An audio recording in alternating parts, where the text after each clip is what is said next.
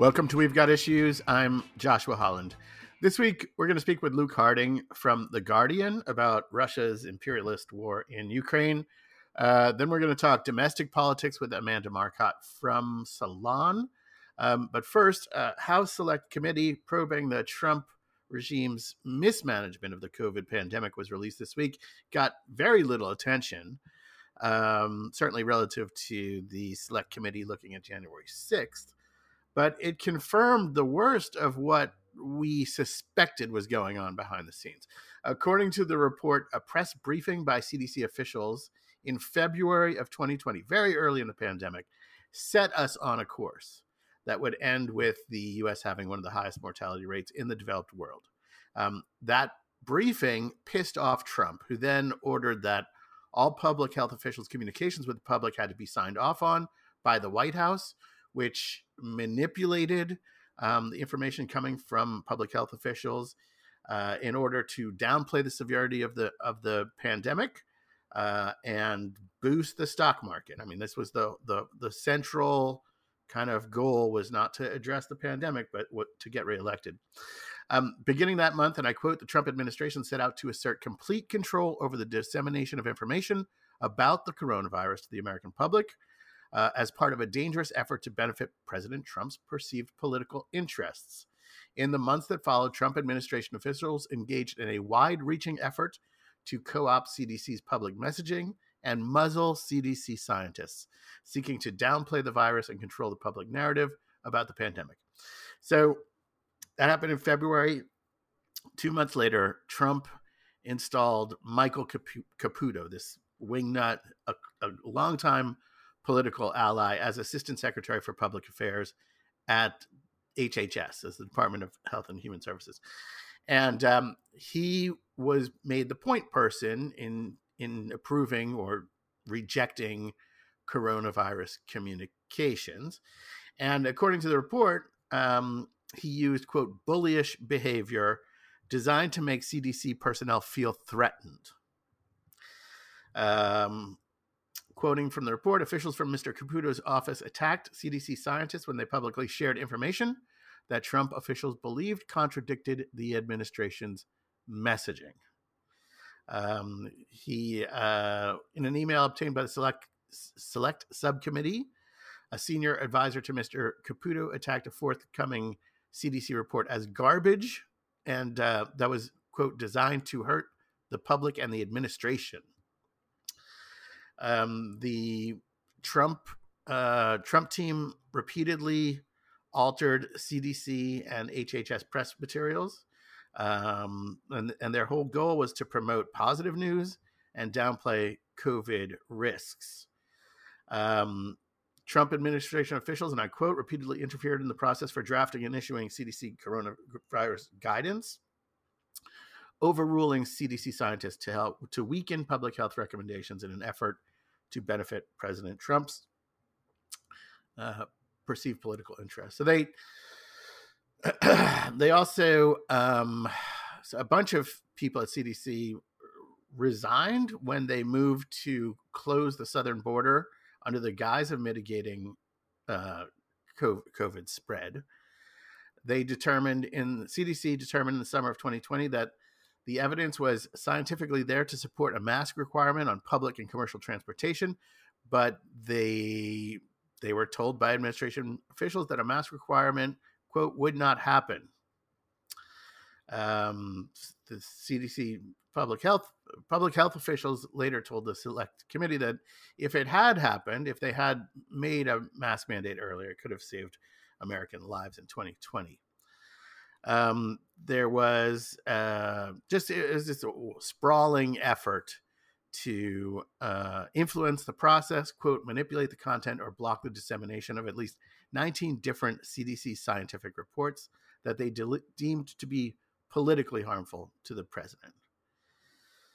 And they were also, according to former CDC employees, they were then ordered to destroy evidence of political interference. So I know this isn't going to get much attention, in large part because we're all pretending that the pandemic is over. But I think it's important to understand that our pandemic here in the U.S. was so much worse than it had to be because we put an unhinged narcissist in charge who only cared about his prospects for reelection. And the irony, of course, as we noted at the time, we talked about all of this in 2020, 2021, was that his chances would have looked a lot better for a second term if he had taken the outbreak seriously and prioritized public health.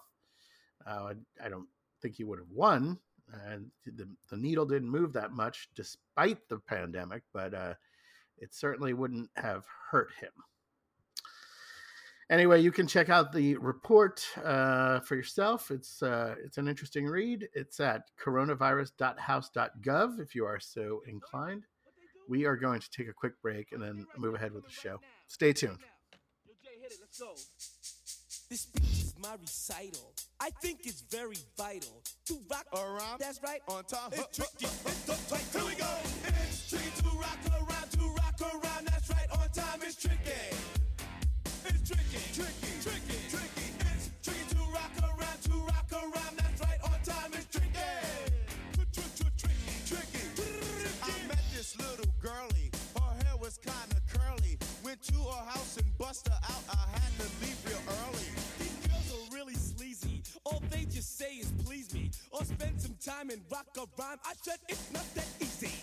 It's tricky to rock around. To rock around. That's right. On time it's tricky. How is it, Diddy? It's tricky. Tricky. Tricky.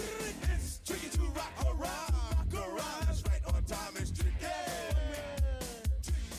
And we are back. I am very happy to be joined now by Luke Harding. Luke is a reporter for The Guardian. He is also the author of several books about Russia under Vladimir Putin. His newest book is coming out next month.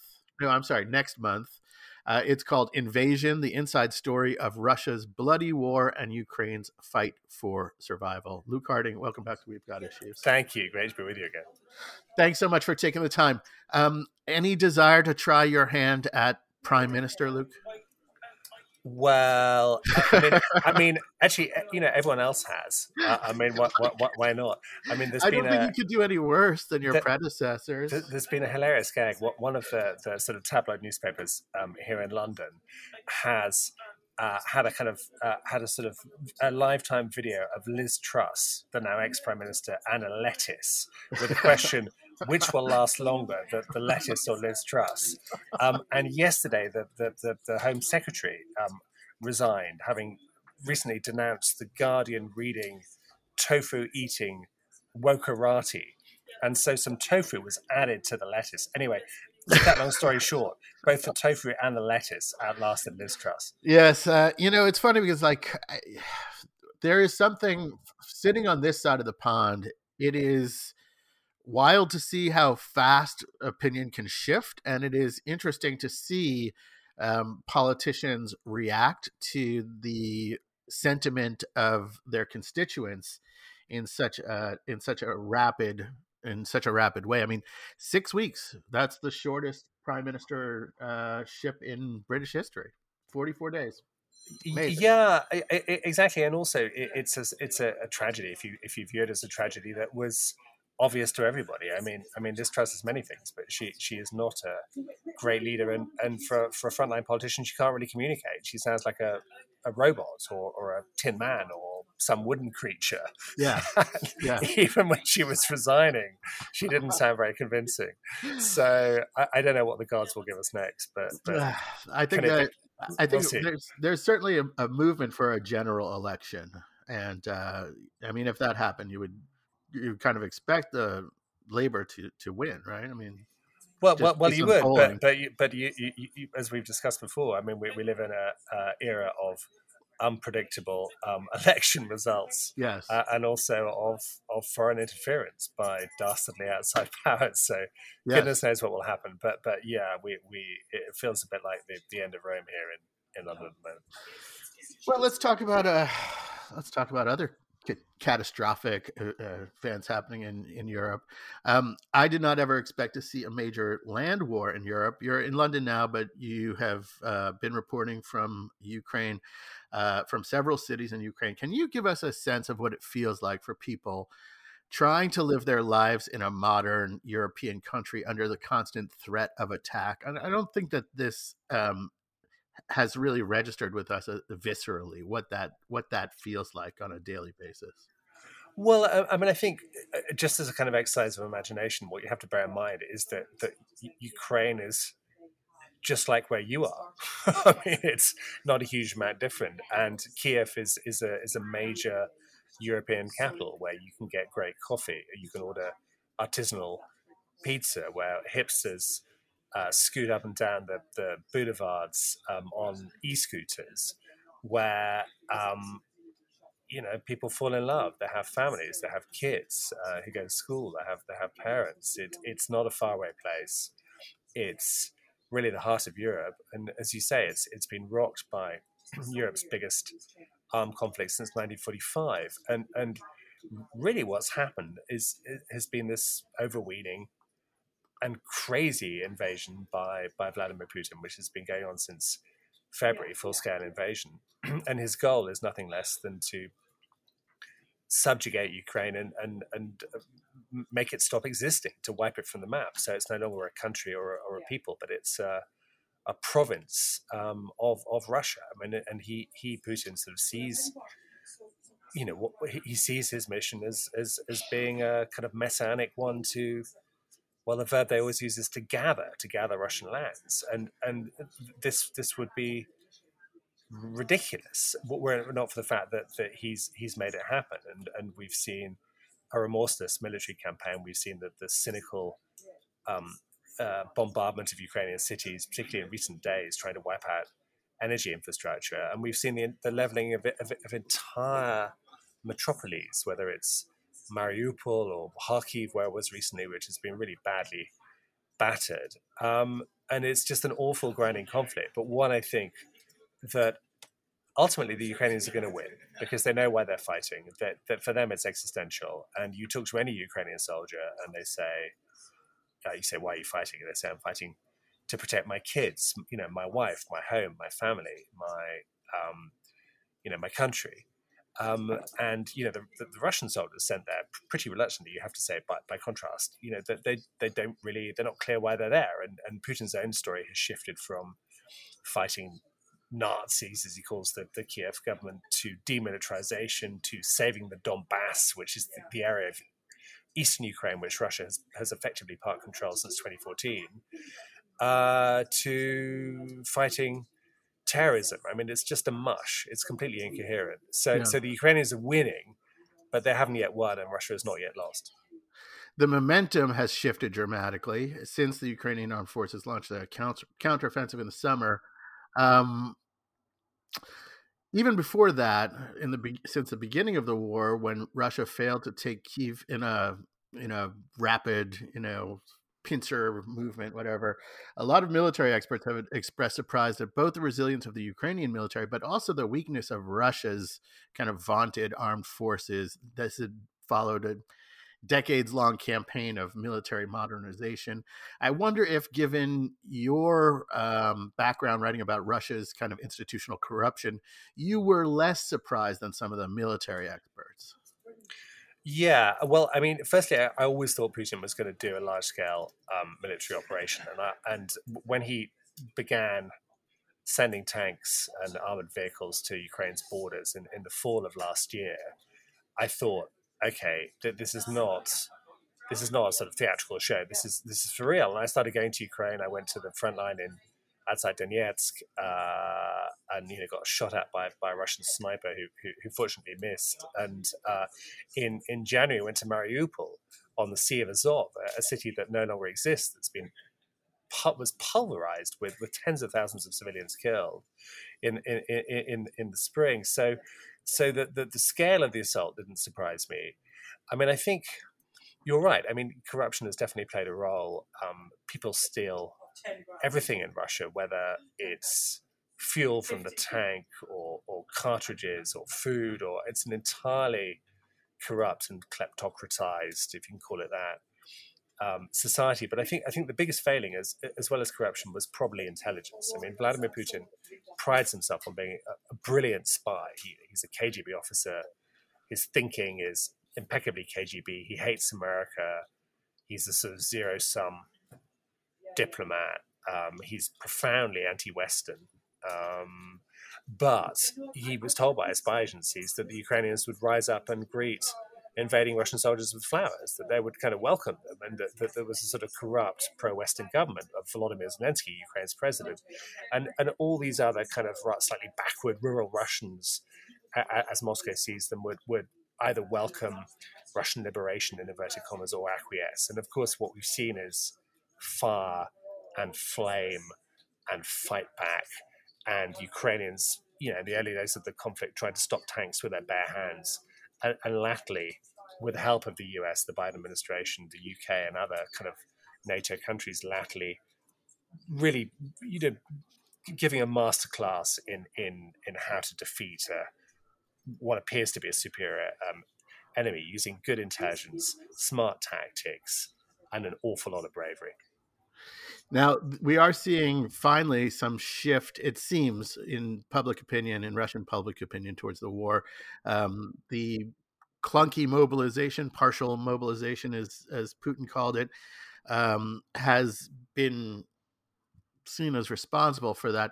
Can you talk about that a little bit? To what degree is a war that had been fought disproportionately by ethnic minorities from the periphery finally coming home for Russians in places like Moscow? Yeah, I think you're right. There has been a big change in the way it's been perceived, or perhaps in the fact that it is being perceived, because for quite a long time, actually, people in Moscow and St. Petersburg could pretend there was no war. They carried on with their lives. There were no air raids on the Russian capital.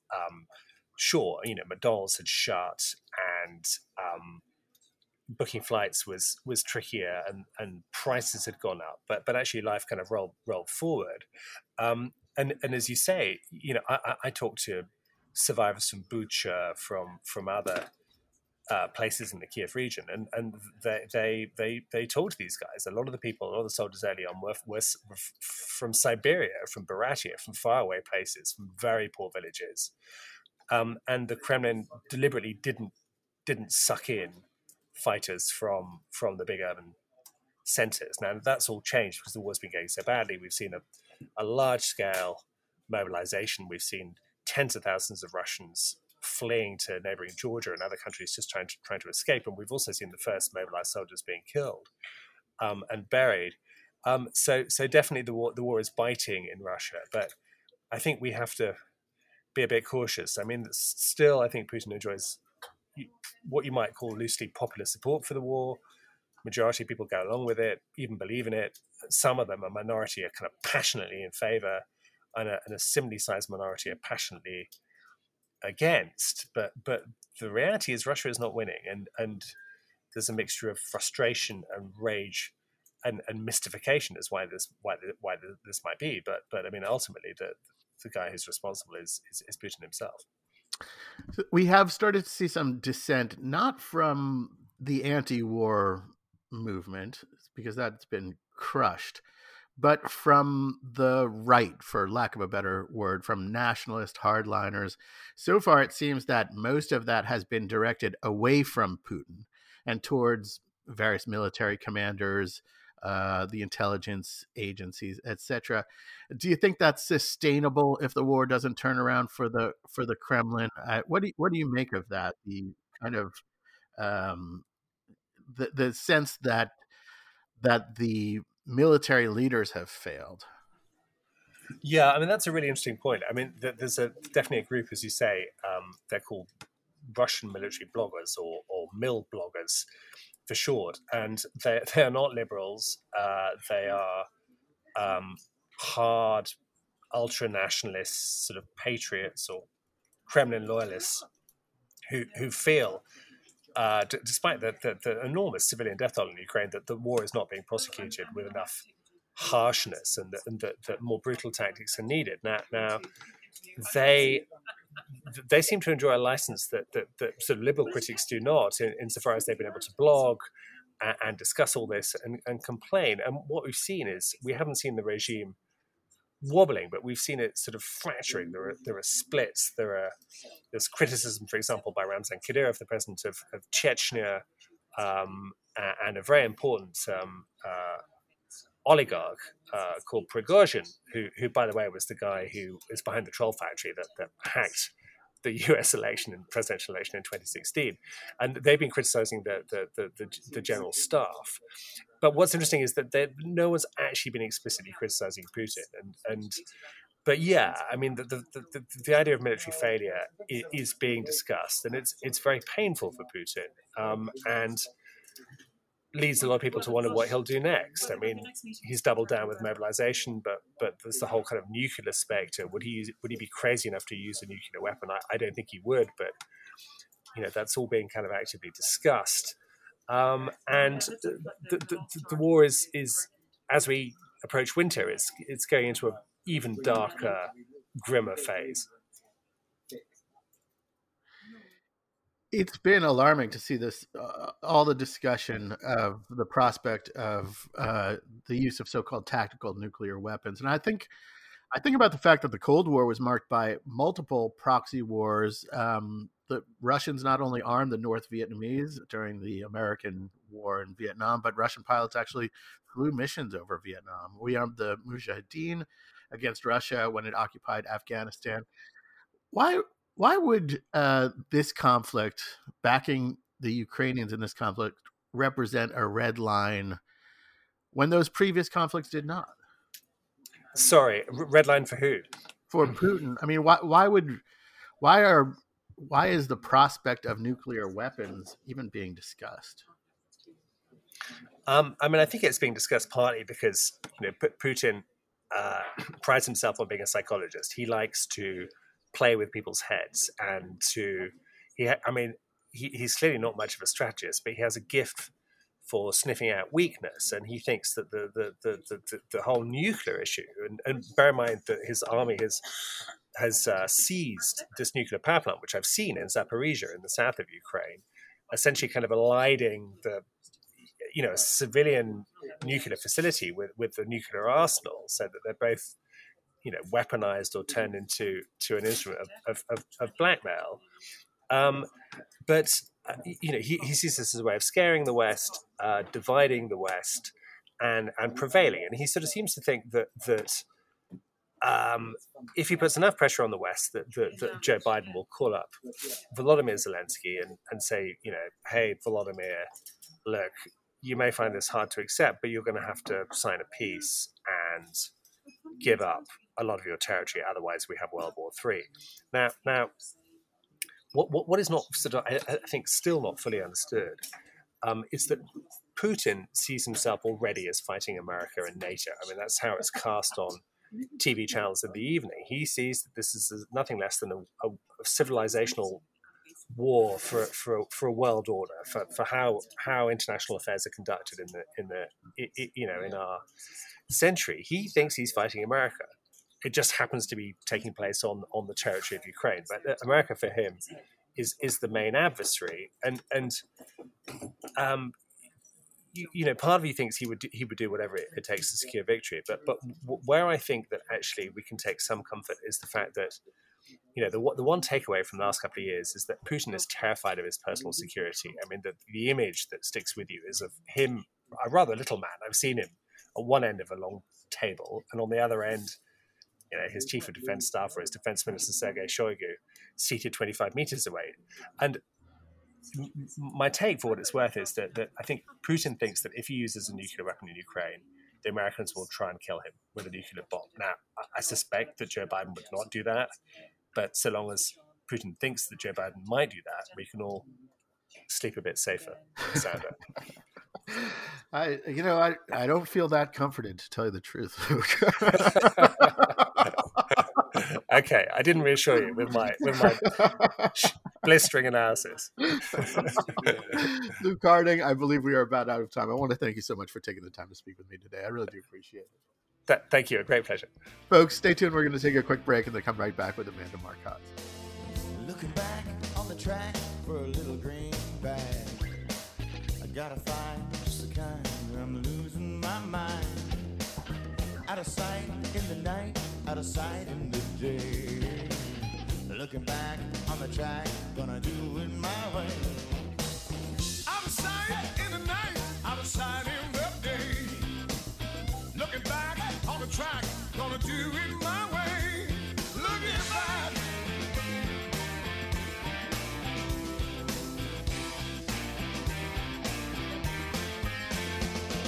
Looking for some happiness, but there is only loneliness to find.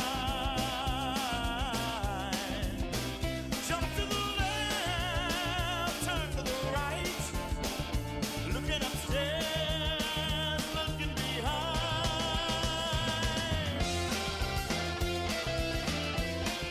Welcome back. I'm always happy to have our next guest on the show. Amanda Marcotte is a senior political writer at Salon. She also writes the Standing Room Only newsletter, which I urge you to subscribe to. You can subscribe to it over at salon.com. Amanda, welcome back to We've Got Issues. Thanks for having me. That's my my microwave going off. I'm sorry about that. Let's begin with some stuff in the news. So Ye, the artist formerly known as Kanye West, recently raised quite a few eyebrows when he spewed some really wildly anti-Semitic bullshit, and then moved to purchase the failing right-wing social media site Parler, which I always thought was Parlay, but that's too French. After he earned a suspension on Twitter and Instagram. Now, of course, he was a big Trumper. He's been flirting with the hard right for some time. He's also well known for being bipolar. A lot of people excused his wanton bigotry on his mental health issues, which I think is extremely lame. Amanda, you had an interesting take on this. What connection do you see between his embrace of, again, over-the-top bigotry against Jews with Kim Kardashian? Yeah, so this is something I've been writing about for a long time now. I call it the misogyny to fascism pipeline. And, I didn't invent this idea, though I think I may have invented that phrase. But it's something that a lot of researchers, like at the Southern Poverty Law Center and the Anti-Defamation League and other places, have been really researching, which is the way that misogyny is kind of the gateway drug to far right and authoritarian politics. And what I mean by that is there's a lot of forums online, I'm sure listeners are quite aware of this because they're everywhere, that appeal to men who have anger and frustration with women, and they sell them on this idea that feminism is to blame. And there's a lot of varieties of this. You have the men's rights activists who tend to be divorced dads who are mad that they didn't get custody, even though a lot of the time they, were found guilty of domestic violence. You have the incels, who are guys who claim they can't find a date and blame feminism for this, when in reality it's usually their own rancid personality. Yeah. You have the pickup artist community, which again peddles these extremely sexist notions that the way to get a date is to be cruel and vicious to women. And I think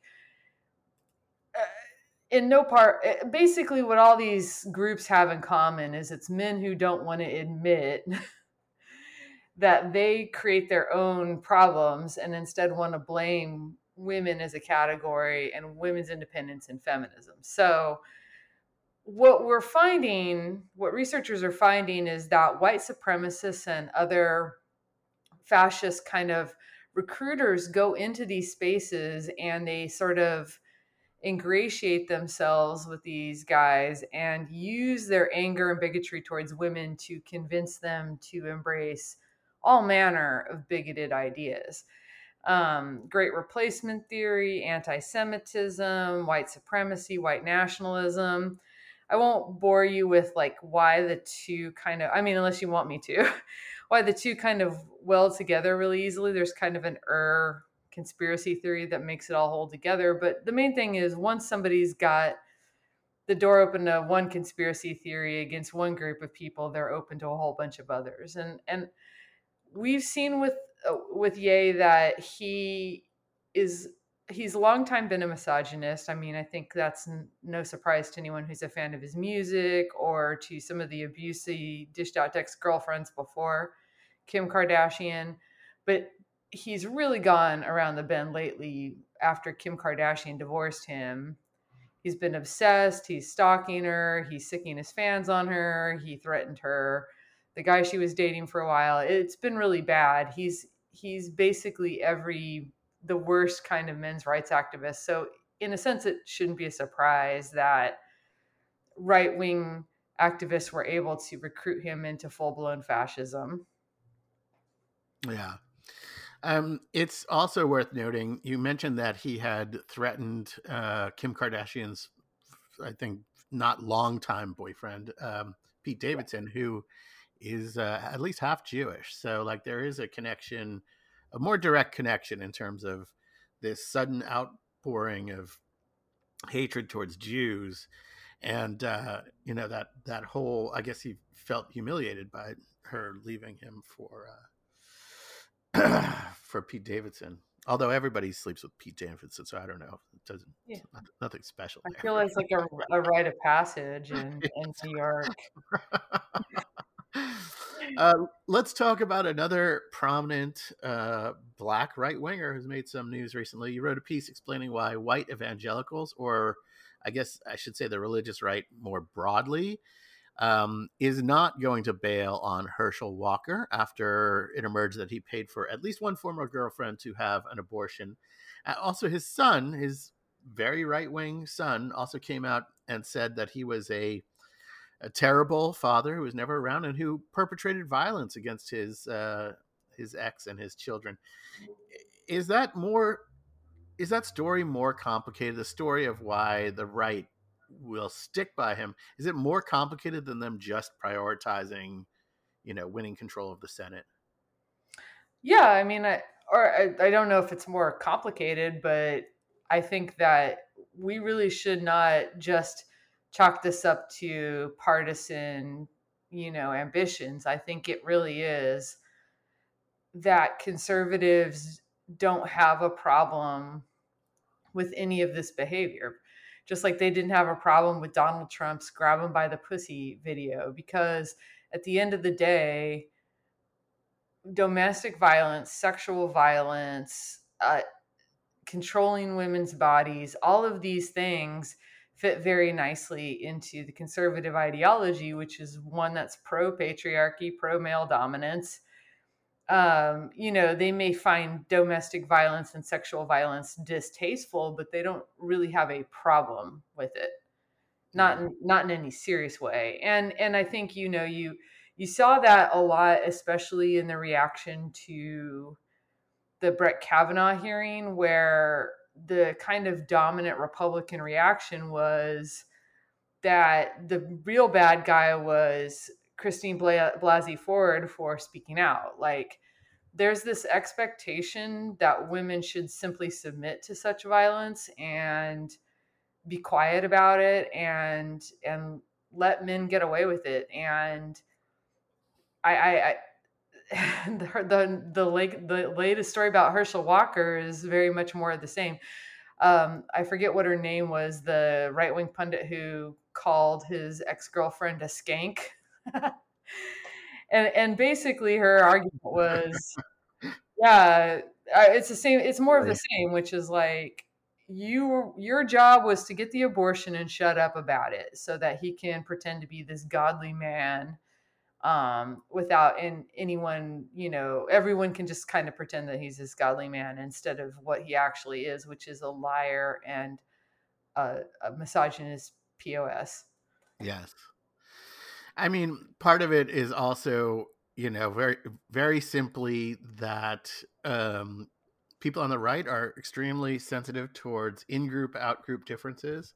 And it's a central tenet of the authoritarian mindset that, the rules that we want to constrain other people should not constrain people in our tribe, members of our tribe. That in-group, out-group thing is really important to understand, I think.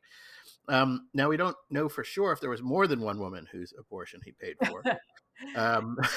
Roger Sollenberger, he was the reporter who broke last week's story for the Daily Beast. He said that rumors that have been swirling about an abortion, that have been swirling around among Republican operatives doesn't really fit the story he reported on. So he's saying, well, yeah, there's been these rumors, but those details didn't quite fit. But you wrote about the one that we know about. The one that came out, and that he kind of, I think Herschel Walker has halfway admitted to. He still denies it, but he at least acknowledges that he wrote that check, for example, that the woman used to verify her story.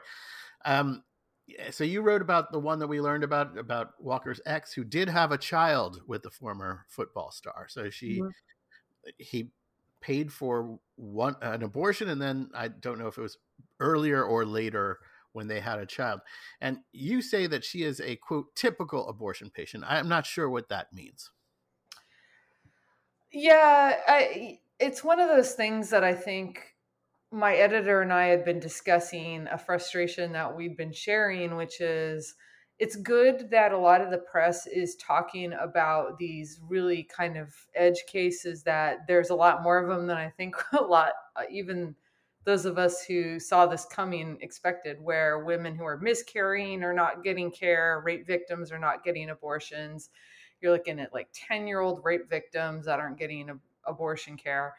All these horror stories are coming out, but we're worried that it's somewhat obscuring the fact that most abortions are people who simply had consensual sex and for whatever reason can't have the baby right now. And most of them are actually mothers, right? Like the majority of women in an abortion clinic on any given day have children.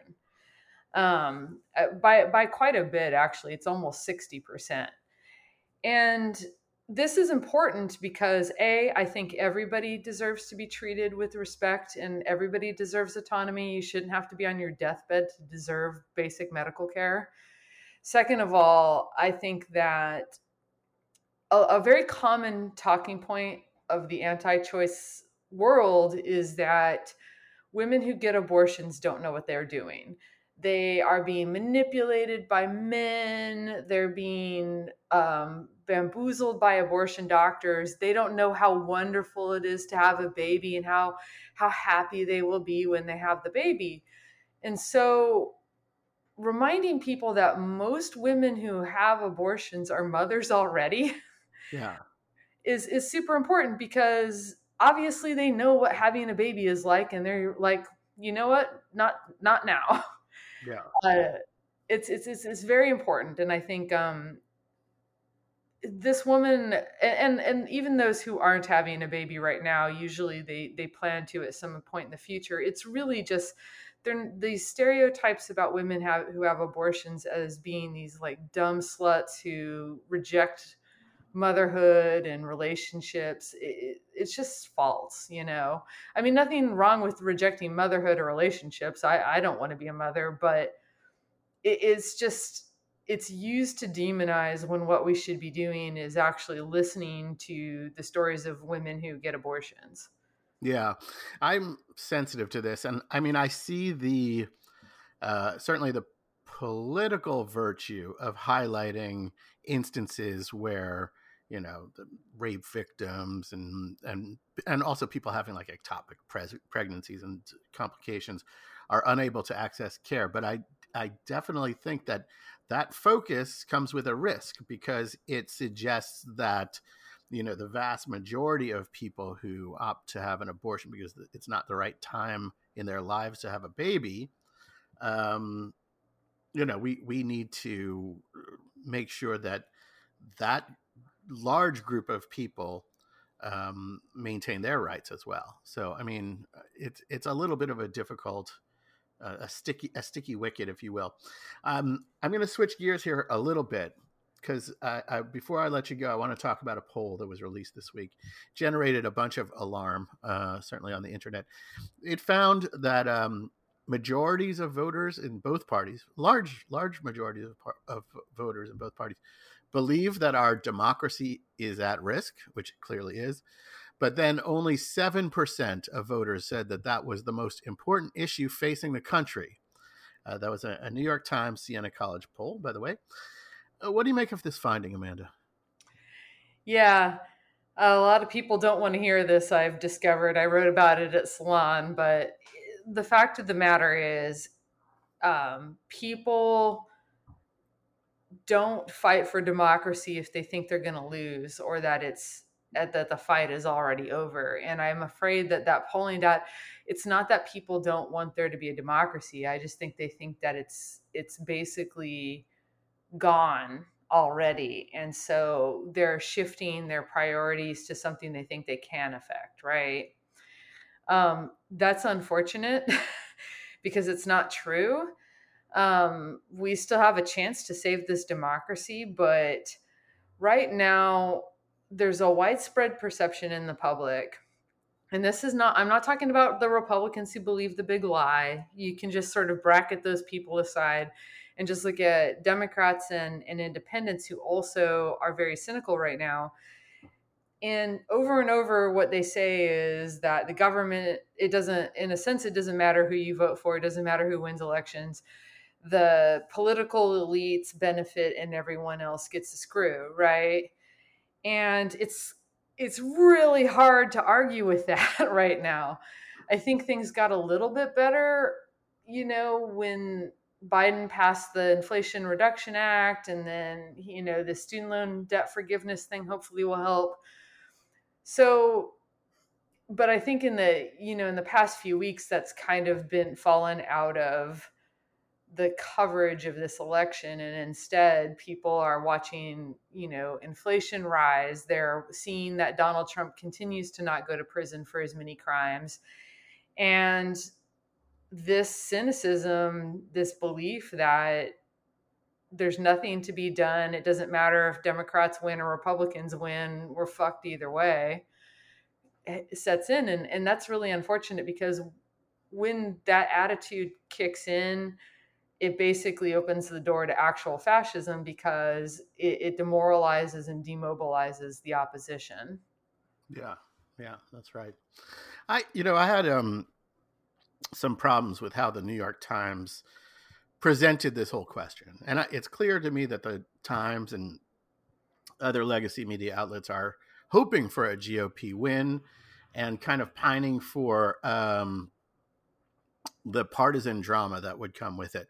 Mm-hmm. But in any event, I think it's a kind of almost a waste of time to talk about threats to democracy in this vague sense without getting into specifics. Because, for example, one Republican voter that the Times interviewed for the piece that they wrote along with this poll said that the big threat to democracy is inflation.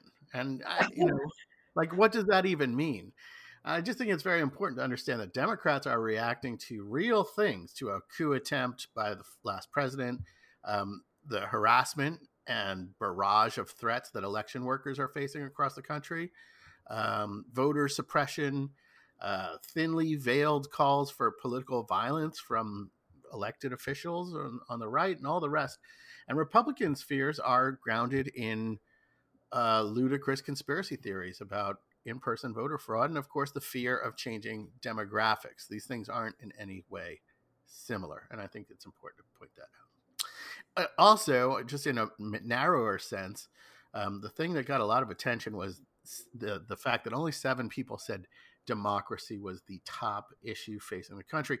I think that those kind of like, what's the top issue? Like, maybe you thought it's the second issue, right? The second most important issue.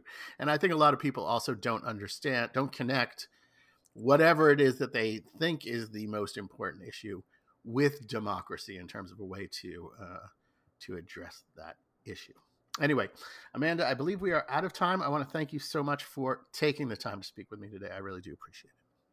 Thank you. I look forward to hearing this and sharing it on social media. Thanks.